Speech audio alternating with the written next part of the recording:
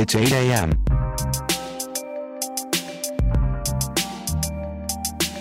It's 8 a.m. It's 8 a.m.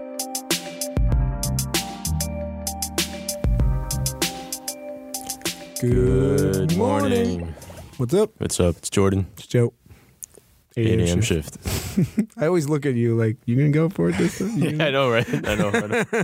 And it's always me. No. What's up, man? What's up? So, I don't know if anyone's noticed, but we have some new intro music. A pretty dope intro music. Yes. It's me. Very special shout out to Atom for hooking that up. He did the first track for us. He's done a couple of the sort of segue pieces we've used. Yep. But he just hooked up this really awesome new intro song. Yeah. Two bums from Queens and Brooklyn getting custom intro songs here. It's crazy. Right. So thanks for that, Atom. Yeah, thank you so much, man. So, dude, what are we talking about? So, I pitched this a while ago. Yeah. To Joe, which is cool because I only have to pitch Joe on episode idea. Right, you're not pitching anybody. Right. I'm just gonna hire a boardroom for you to stand in. Like me, just a bunch of randos and me. Jordan's whispering. I know. Pardon me. It's okay. But there's one particular movie that stands in the, I guess, pantheon of great movies in the last decade that I thought was worth discussing for a whole episode.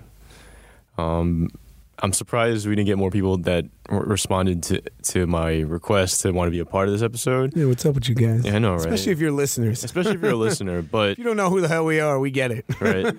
And that movie is The Dark Knight. Oh yeah. So it's the 10th anniversary coming up, right, for The Dark Knight. And it's a pretty seminal film in general, but especially when it comes to comic book films, right? Yeah. So it was there's just on a lot of levels I can talk about this film and why I love it, why I love it as a comic book film, why I love it as a movie, what it did for the comic book genre, right? Yeah. What it does for a director who insists on shooting on film and IMAX using practical effects, and then roll into that.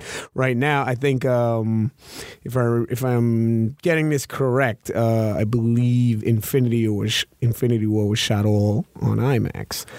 Within IMAX format, and Dark Knight was the first film to have X amount of time. It was something 20 minutes of it in IMAX format. Yeah. So yeah, no man, it's just the film did a lot. Yeah. So where do we begin? Let's begin as on the Dark Knight's impact as a comic book film, because I think you hear Dark Knight, right? You think Batman, so immediately your brain jumps to comic book movies, right? But Dark Knight was much more than that. I remember the first time I saw it, I was like, this could be Heat. And Christopher Nolan openly, every movie he does is inspired by Heat. Right, exactly. He's just remaking Heat. All the time. Prestige, remake of Heat. Interstellar, remake of Heat. No, but just in its color tone, it's wide scope, beautiful, wide angle cinematography, but it took the comic book genre and was it doesn't have to be this it doesn't necessarily have to be seen as a comic book film. Yes, there's a man running around in tights and a cape, but there's the mob, right? And there's now we're talking. Jordan's favorite subject. And, just this underground seedy world, this political world, right? Characters that are being developed. The Joker isn't just the Joker. He's a symbol. He's a symbol. Right?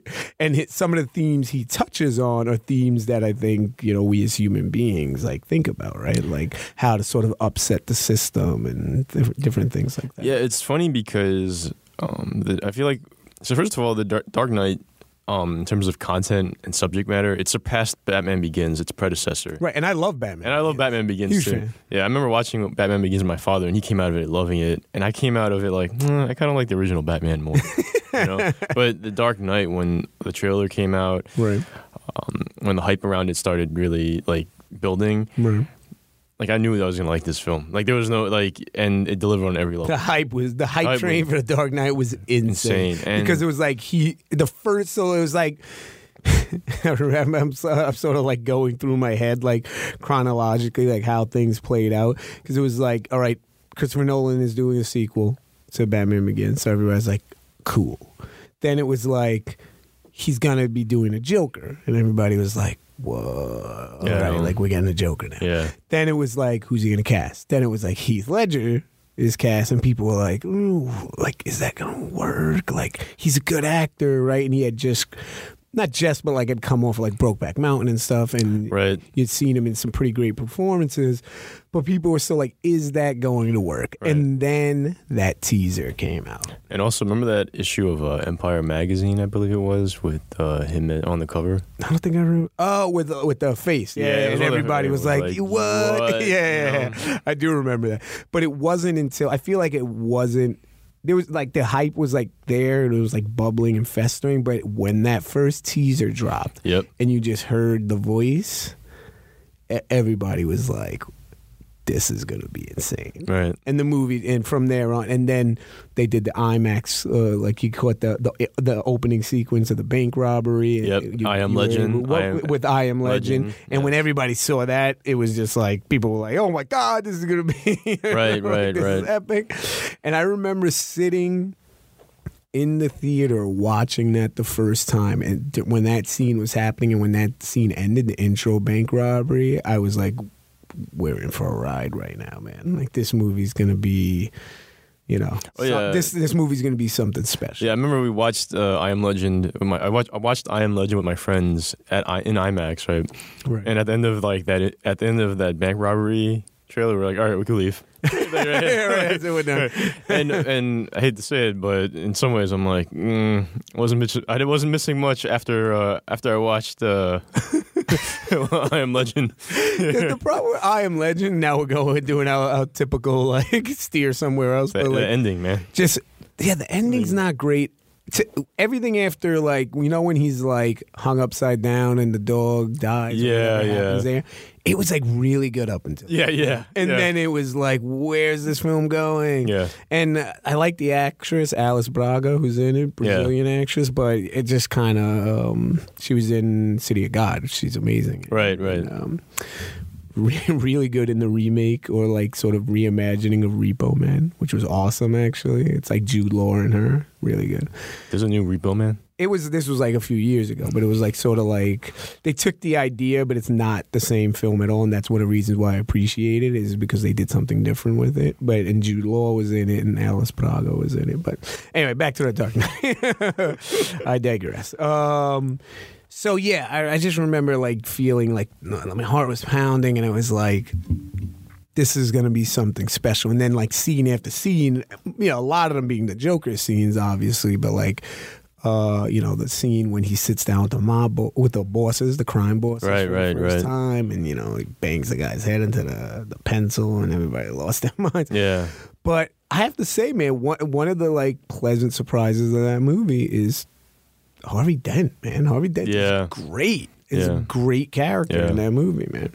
Aaron Eckhart as Harvey Dent, he was incredible. He was. And it's like, just like throughout, right, the buildup of this like hero, right? Like he's the hero that like the city deserves. And I know some people now like are like, oh, it's corny, but it's like you weren't saying it when you watched the movie for the first time. But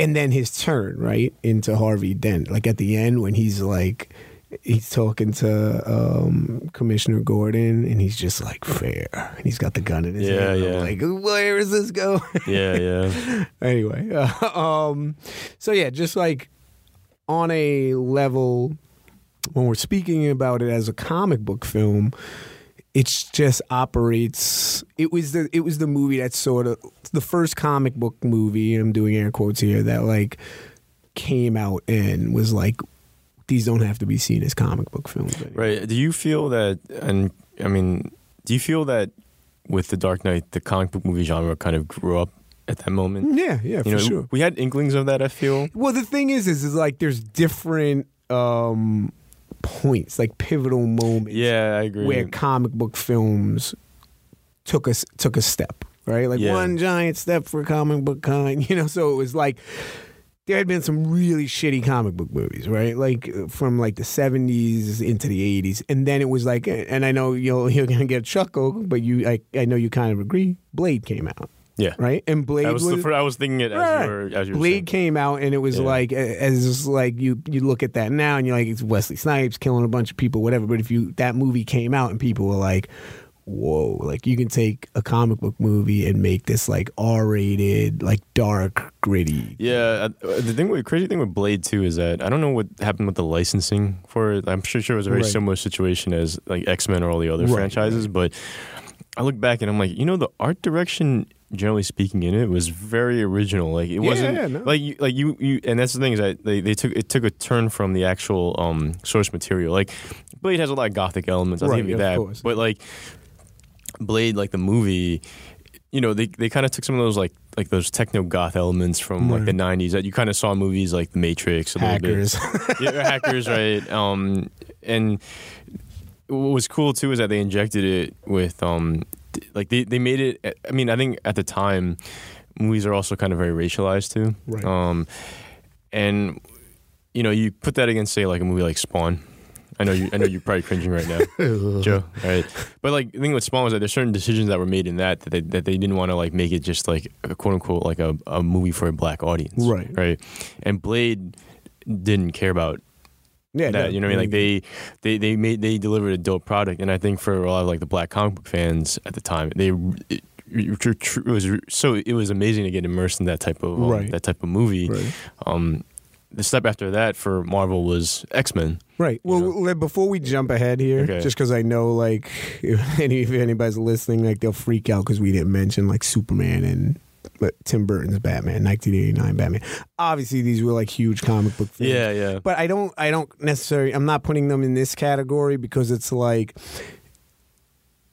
those were like these events, right? That kind of happened, and then but didn't necessarily lead to anything else.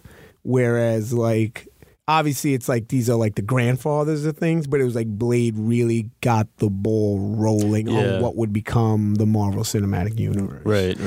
So like those films obviously influenced other films, but it was like there was a long period of awful, like after Batman. Oh, absolutely. And, it's good that you mentioned that because I think with the original Batman, you could make an argument that was that started it, which is like, I mean, it's a fair argument.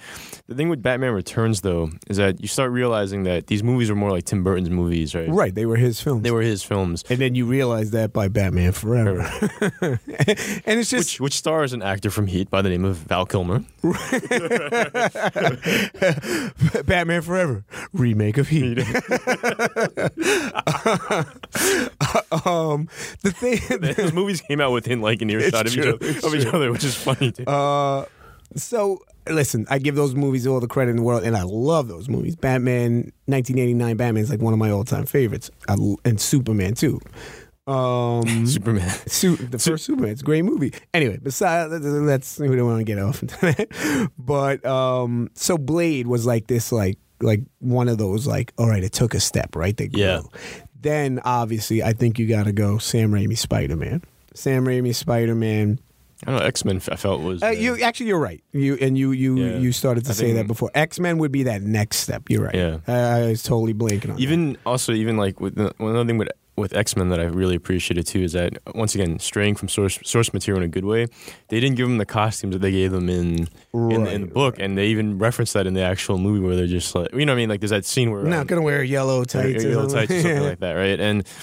It was really smart writing at the time. Right. No, listen, I love the first X-Men, and actually X2 is even better. Like the sequel to that is one of my all-time favorite comic book films. Right. So you're right. That would be that next step. But then I think where the thing that sort of opened the floodgates, I think, was Sam Raimi's Spider-Man, because the movie crushed in box office, right? And he just like, I think the Marvel Cinematic Universe, I think, is molded a lot after what he did. They were like, we can do this like fun, entertaining, sometimes serious, like, Yeah. because like X-Men's balance is a little off, right? Right? It's not necessarily. Well, Spider-Man's does towards the third one. I mean, the third side was awful, but like the stories behind why that's awful. But Spider-Man 2, once again, similar to like X2, considered one of the greatest comic book movies like ever made. Yeah, I think the issue with some of those with comic book movies too is that, and I think this is I guess kind of connected to like the larger conversation, was that there was still this element with like the sequels in particular that the first movies usually tend to set up like the world a little bit, or set up like who the focal characters are. The second ones, the sequels tend to deal with like, I guess, catering to like the fans more, right? Right.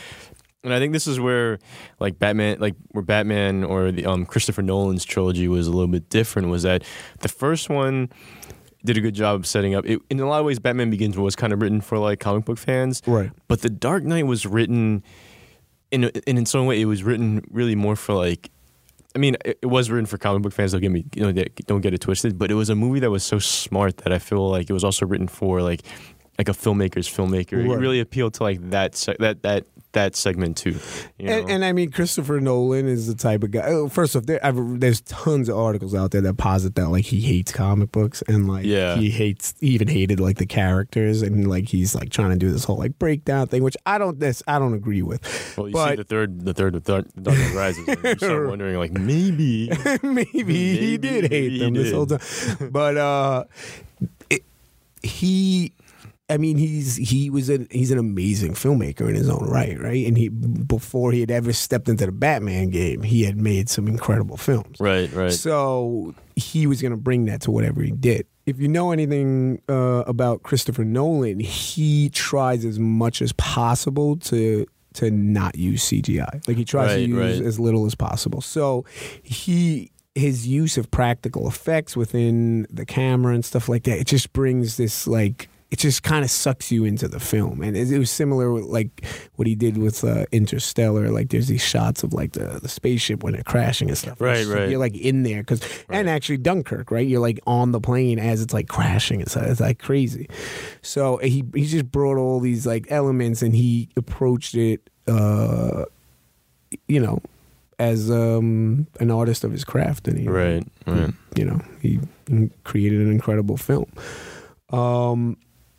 But outside of like what it did for the comic book genre, and I know you'll have a lot to say about this, the film also speaks about like society as a whole, right? Like the film has a lot to say about where we are right now, right? It's not just, Batman kicking ass. Right.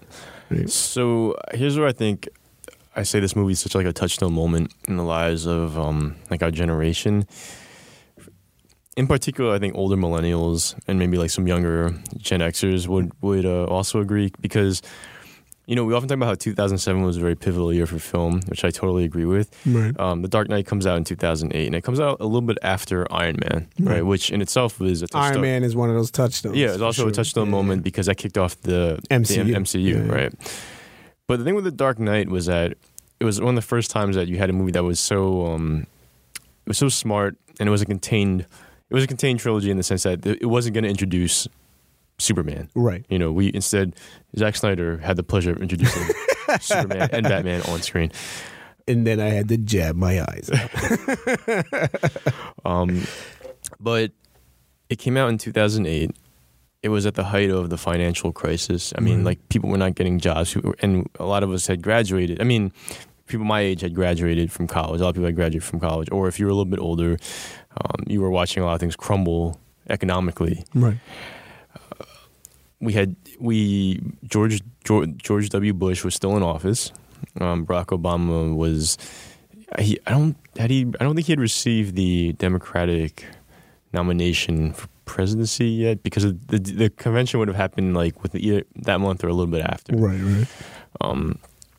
But like we were at the cusp of a lot of things at that particular summer. Right.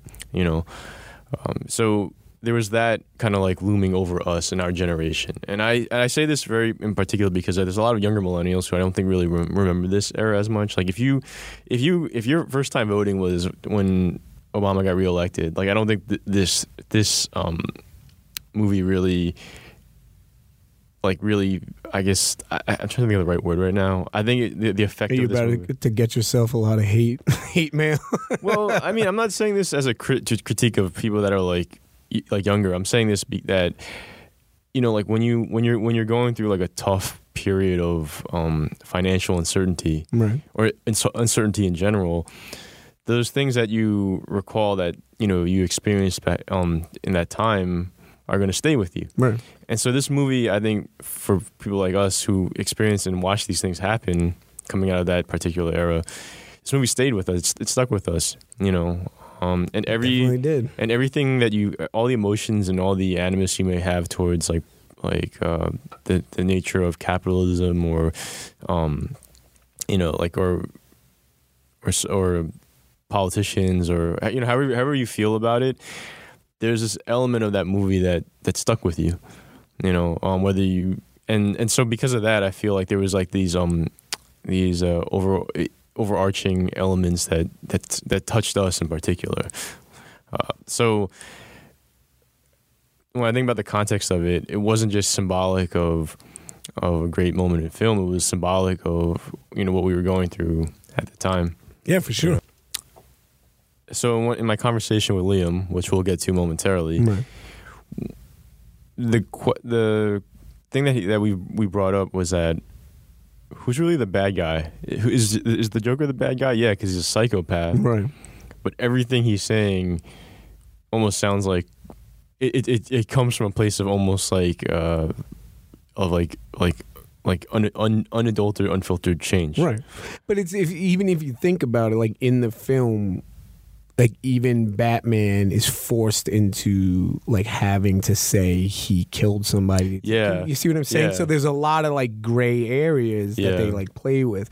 And like the scene with the Joker and Harvey Dent when he's talking to him about anarchy and like how like how he can make a change, and like he's like, I'm a simple man, I like bullets and dynamite or whatever, and he puts the gun in Harvey Dent's hand, and this is a man like the whole time who was like played by the book and like was getting beat down, and now like this is his chance to like to make a change, right? But he's got to like take it in his hands and do it himself. Yeah. And obviously that ultimately backfires, but like there's as people are watching that scene, kind of like, Harvey, maybe you should take that handgun.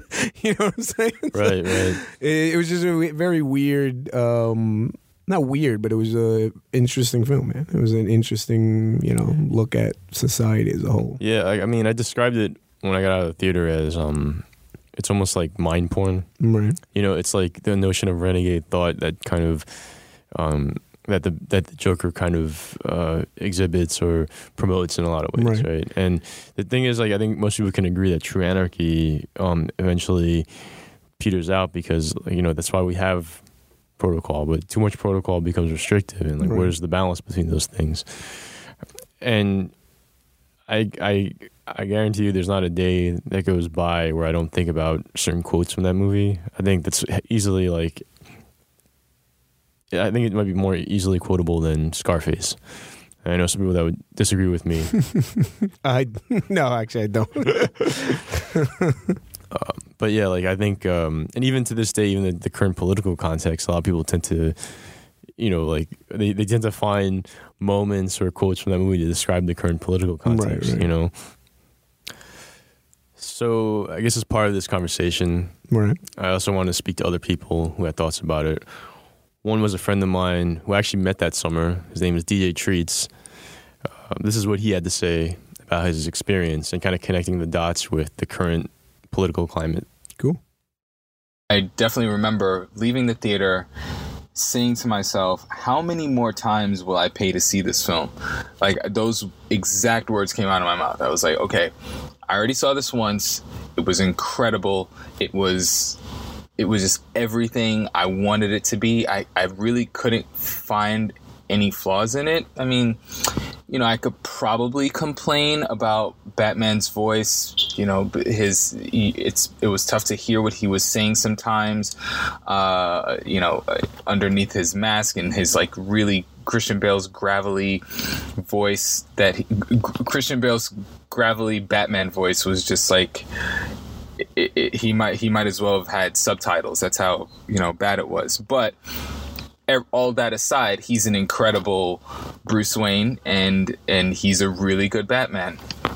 So I was totally fine with that. What else? So, you know, I felt like this was a film that challenged, you know, the morality of who is good and who is bad, and their motivation for things. And for every bad thing that you can say about the Joker, you know, you could even try to compare him to Trump in some way, because he is truly, they're both agents of chaos. They do shake things up. They do. There's something morally wrong in everything that they're doing, but in their mind, it somehow makes sense, and somehow there's a rational. Well, at least for the Joker, he does try to rationalize it, regardless of how ridiculous it sounds or silly and funny to him it sounds. Trump, it actually doesn't make any sense at all. You know that it's definitely for the cause of riling up a base. The Joker has no base. He is a one-man army.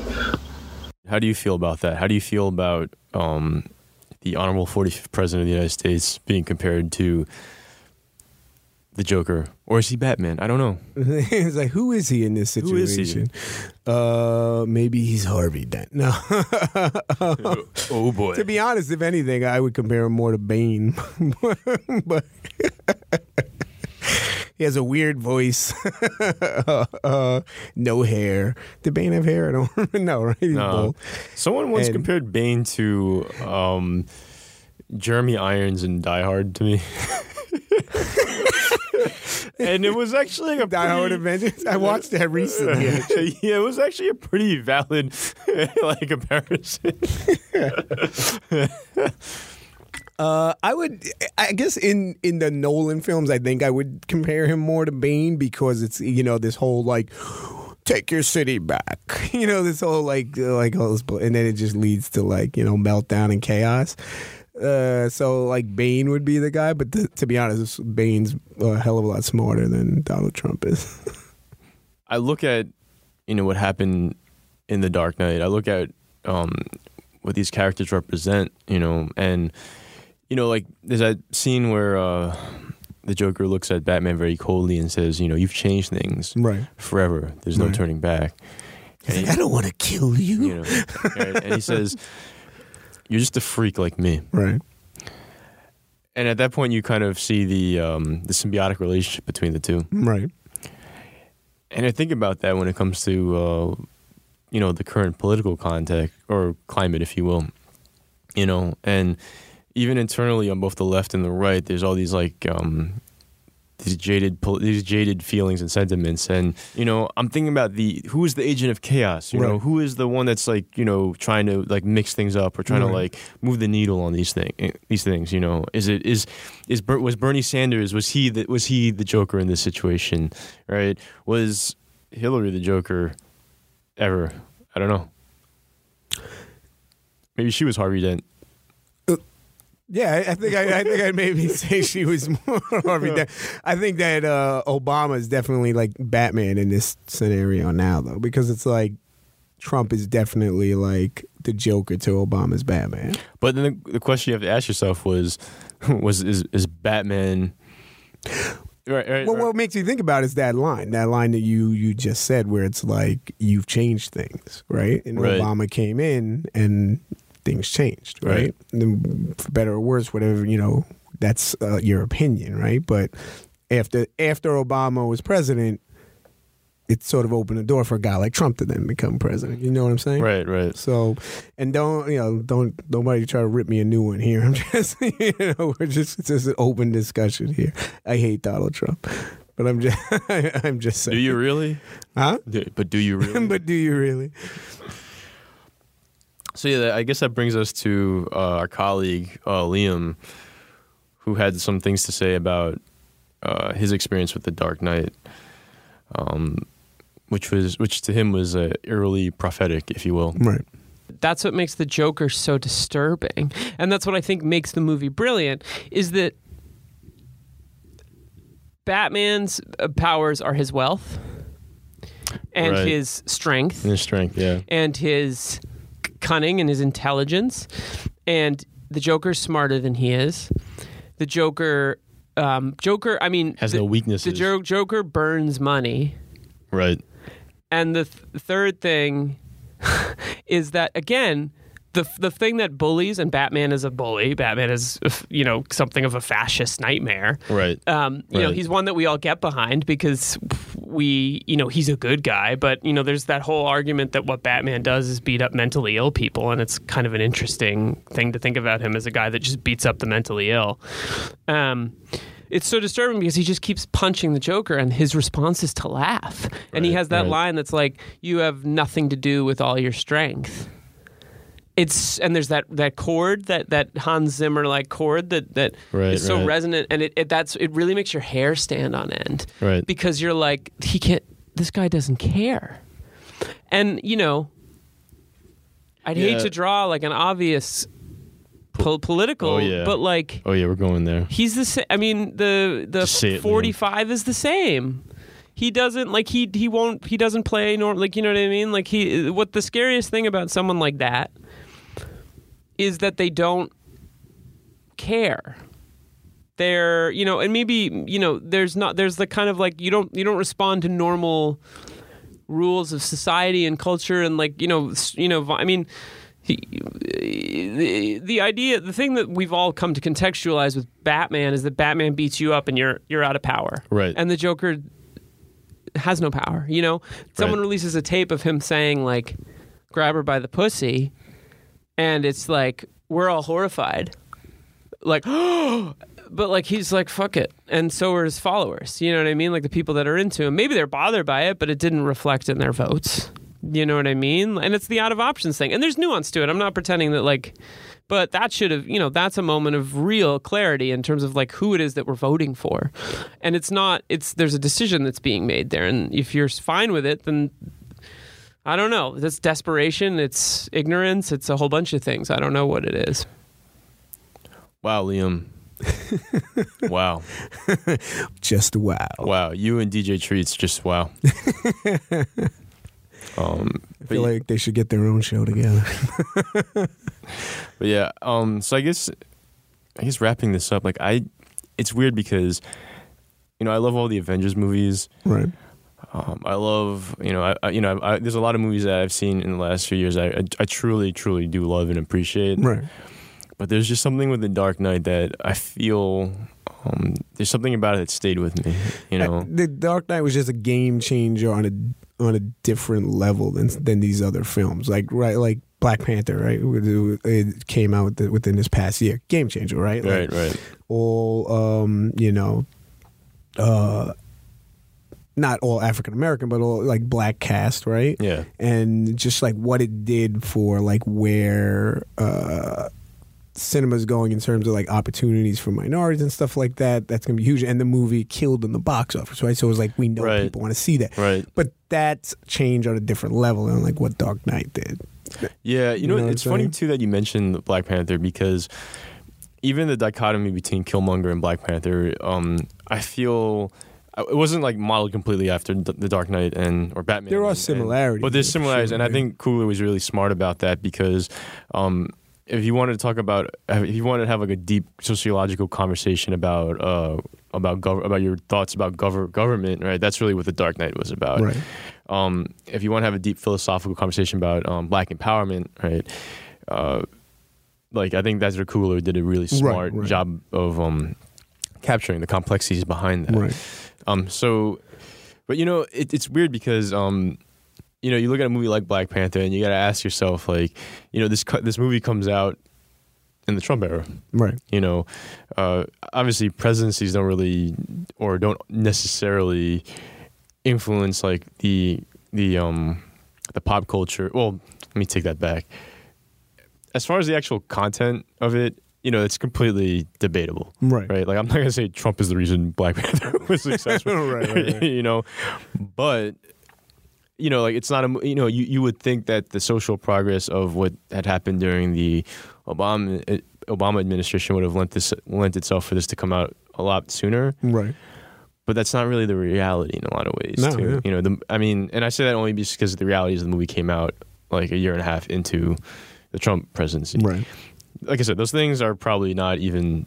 There's no correlation between those things. That's really That's really like Marvel's. That's Marvel's. Right. Well, the movie getting greenlit and made, there's no correlation. Maybe there's a correlation for the success of the film. You know what I'm saying?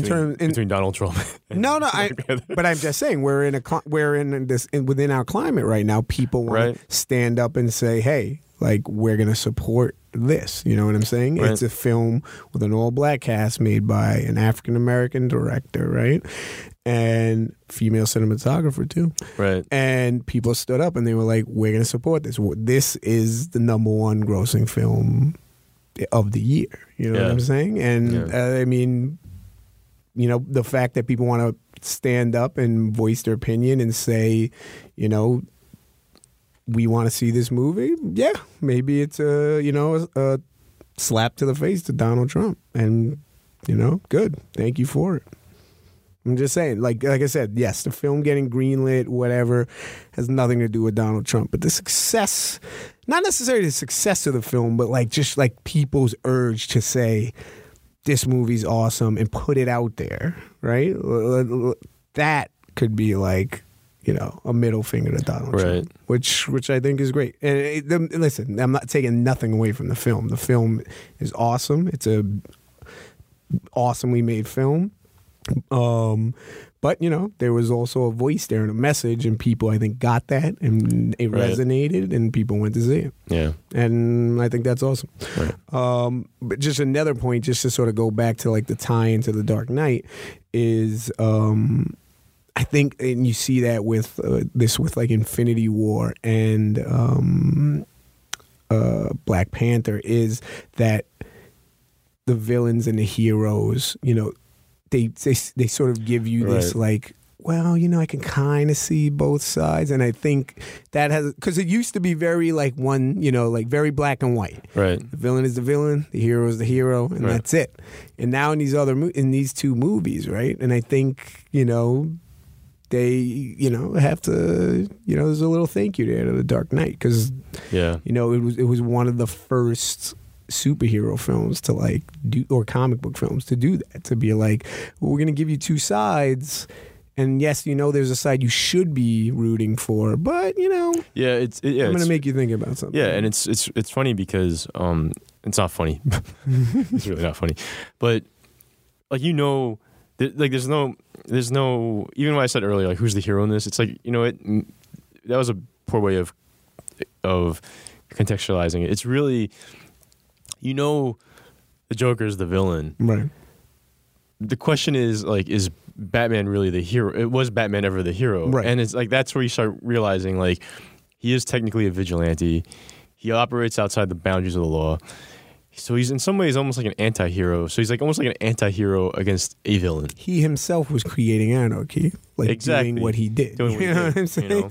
So I mean, I think you're right. You're absolutely right with that, which is the notion of I guess the moral spectrum, if you will, being painted in that way. I think they often say that the nature of Batman and Joker's relationship is even emblematic in their the colors they wear.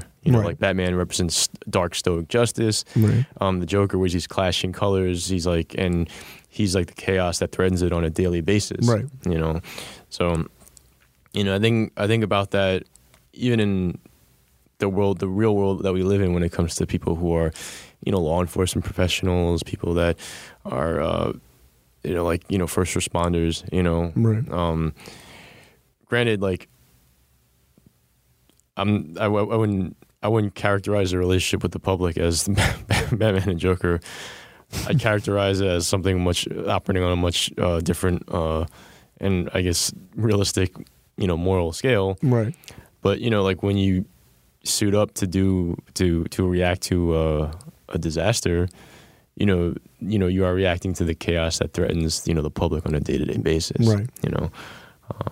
But yeah, I think going back to the movie, like I think it's a very sobering and it's a very somber like feeling kind of looking back on it because it kind of defined like 10 years of my life in a lot of ways too. Like I was coming out of college and now here I am, post-college, even post-master's degree. And just kind of like the feelings and thoughts and actions, like who I was then versus who I am now. Right. And just kind of being able to take this movie as like something that, in a lot of ways defined my adulthood, Right. So it's weird. It's a very weird feeling, but it's also it's almost like it's the one movie that if someone's like it's on, I'm like, right. Gotta watch it. And I think you were right, like sort of like hitting the nail on the head earlier when you were talking about like a specific age range, like if you were of a certain age when that came out. And like now looking back 10 years later, that film definitely spoke to you in a different way, right?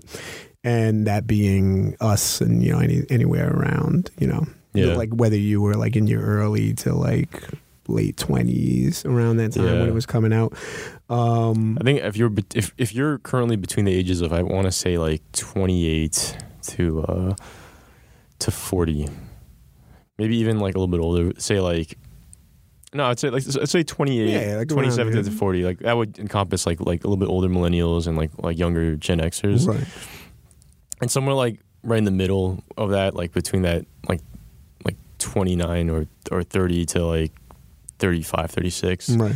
In particular, this movie might have really like stuck out to you a lot. Yeah, and I think it's a film. It's like one of those, like, I feel like every generation has like one of those films, right? Like this film that like spoke to that generation, and I feel like Dark Knight was that film. Yeah, obviously there were many amazing films made around that time. Like, but the film, like because I think, and actually because of the genre it was in, that allowed it to sort of blow up even more, you know what I'm saying? Because it was a comic book film and nobody expected a comic book film to be able to do something like that and speak to people the way it did. That's what sort of like, because like just for example, like I love like There Will Be Blood or like No Country for Old Men, or these like masterpieces in my opinion. But they work in different ways, you know what I'm saying? And because that was a comic book film but it ended up just being so much more than that. I think it spoke to a generation in a certain way. Yeah, and I also think what's significant too is, as I said earlier, like Iron Man was more of a kickoff for something much bigger. Right. This was and Iron Man just doesn't I love Iron Man, but like it's a pretty straightforward like comic book script, right? It's like one pitfall though of the actual first Iron Man movie, I realized that it up until I think Guardians of the Galaxy, they kind of repurposed that structure for those type of movies a lot of times. Like, remember how we talk about the Thor movie? The first two Thor movies are a little dicey, especially the first one. Right. The reason why is because they spent too much time trying to like set up their actual like backstory, and that's because they did that for Iron Man. They did that for Captain America, although they did in Captain America in a much smarter way. Right. Hulk not so much because they had a very interesting. That was a weird property because it was like, or a weird character to handle because they had that Hulk movie before, and it was just like, And if you watch the Ed Norton Hulk, right, they almost treat it as if you want to believe that the one from 2003, the Ang Lee one, if you want to believe that was part of this canon, you can. Exactly. So like, I thought it was clever because they were kind of like, if you were one of the people who liked that movie, then it can kind of still exist. But if you hated that movie, it totally doesn't exist. Yeah, it was very clever on their part. But we've spoken about this on the podcast. Like there are, you know what? That's another episode. Yeah, it is another episode. Like 10 years of the Hulk. Like forget about Iron Man. Forget about the other MC. Like let's talk about this snapshot that was actually really smart filmmaking. If you think about it. It was pretty clever. But it was. He got me. It's actually a really good episode. Yeah. Like no one's expecting the Hulk. That would be an amazing episode. What led to Mark Ruffalo being where he is right now? Hint. Had to do with money. But yeah, so and we've spoken about this on the podcast that there have been articles speaking about how Guardians of the Galaxy was the first of the MCU films to make that change in sort of story structure, as well as like allowing directors to sort of be auteurs and put their stamp on films, right? So like Guardians of the Galaxy led to Thor Ragnarok, and to these other movies and Black Panther and all these, because now you're bringing in directors and allowing them to have their voice on the film. Right. Yeah. So, you know. Yeah. But yeah, if you have a chance, totally go to your local comic book store, buy some Batman comics. And now some Hulk comics. And now some Hulk comics. And also, if you can, rewatch the Dark Knight. Yeah, it's an amazing film. It's 10 years old now. It's 10 years. It's a little baby movie. I know. But it's the unofficial sequel to Heat. Unofficial sequel to Heat. Yeah, get out there, check it out. You know, if you haven't seen it for the first time, it'd be awesome to like hear people's opinions on it. Yeah. But like if you follow social media, it'd be cool to like hear like what you thought about the film your first time or something like that in a talk back. Yeah, get out, check it out. And I'm sure there's going to be like some specialty screenings popping up somewhere. Oh, yeah. Alamo Drafthouse looking in your direction. Right. Cool, man. Yep. That's another one. Yep. Shifters out. Shifters out.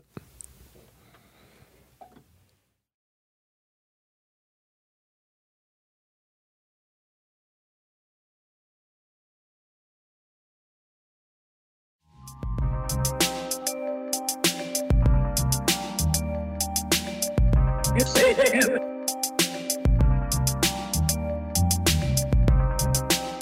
Yes, I am.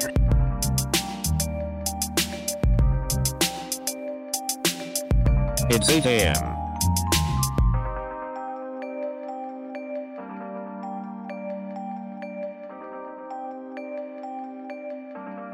Yes, I am.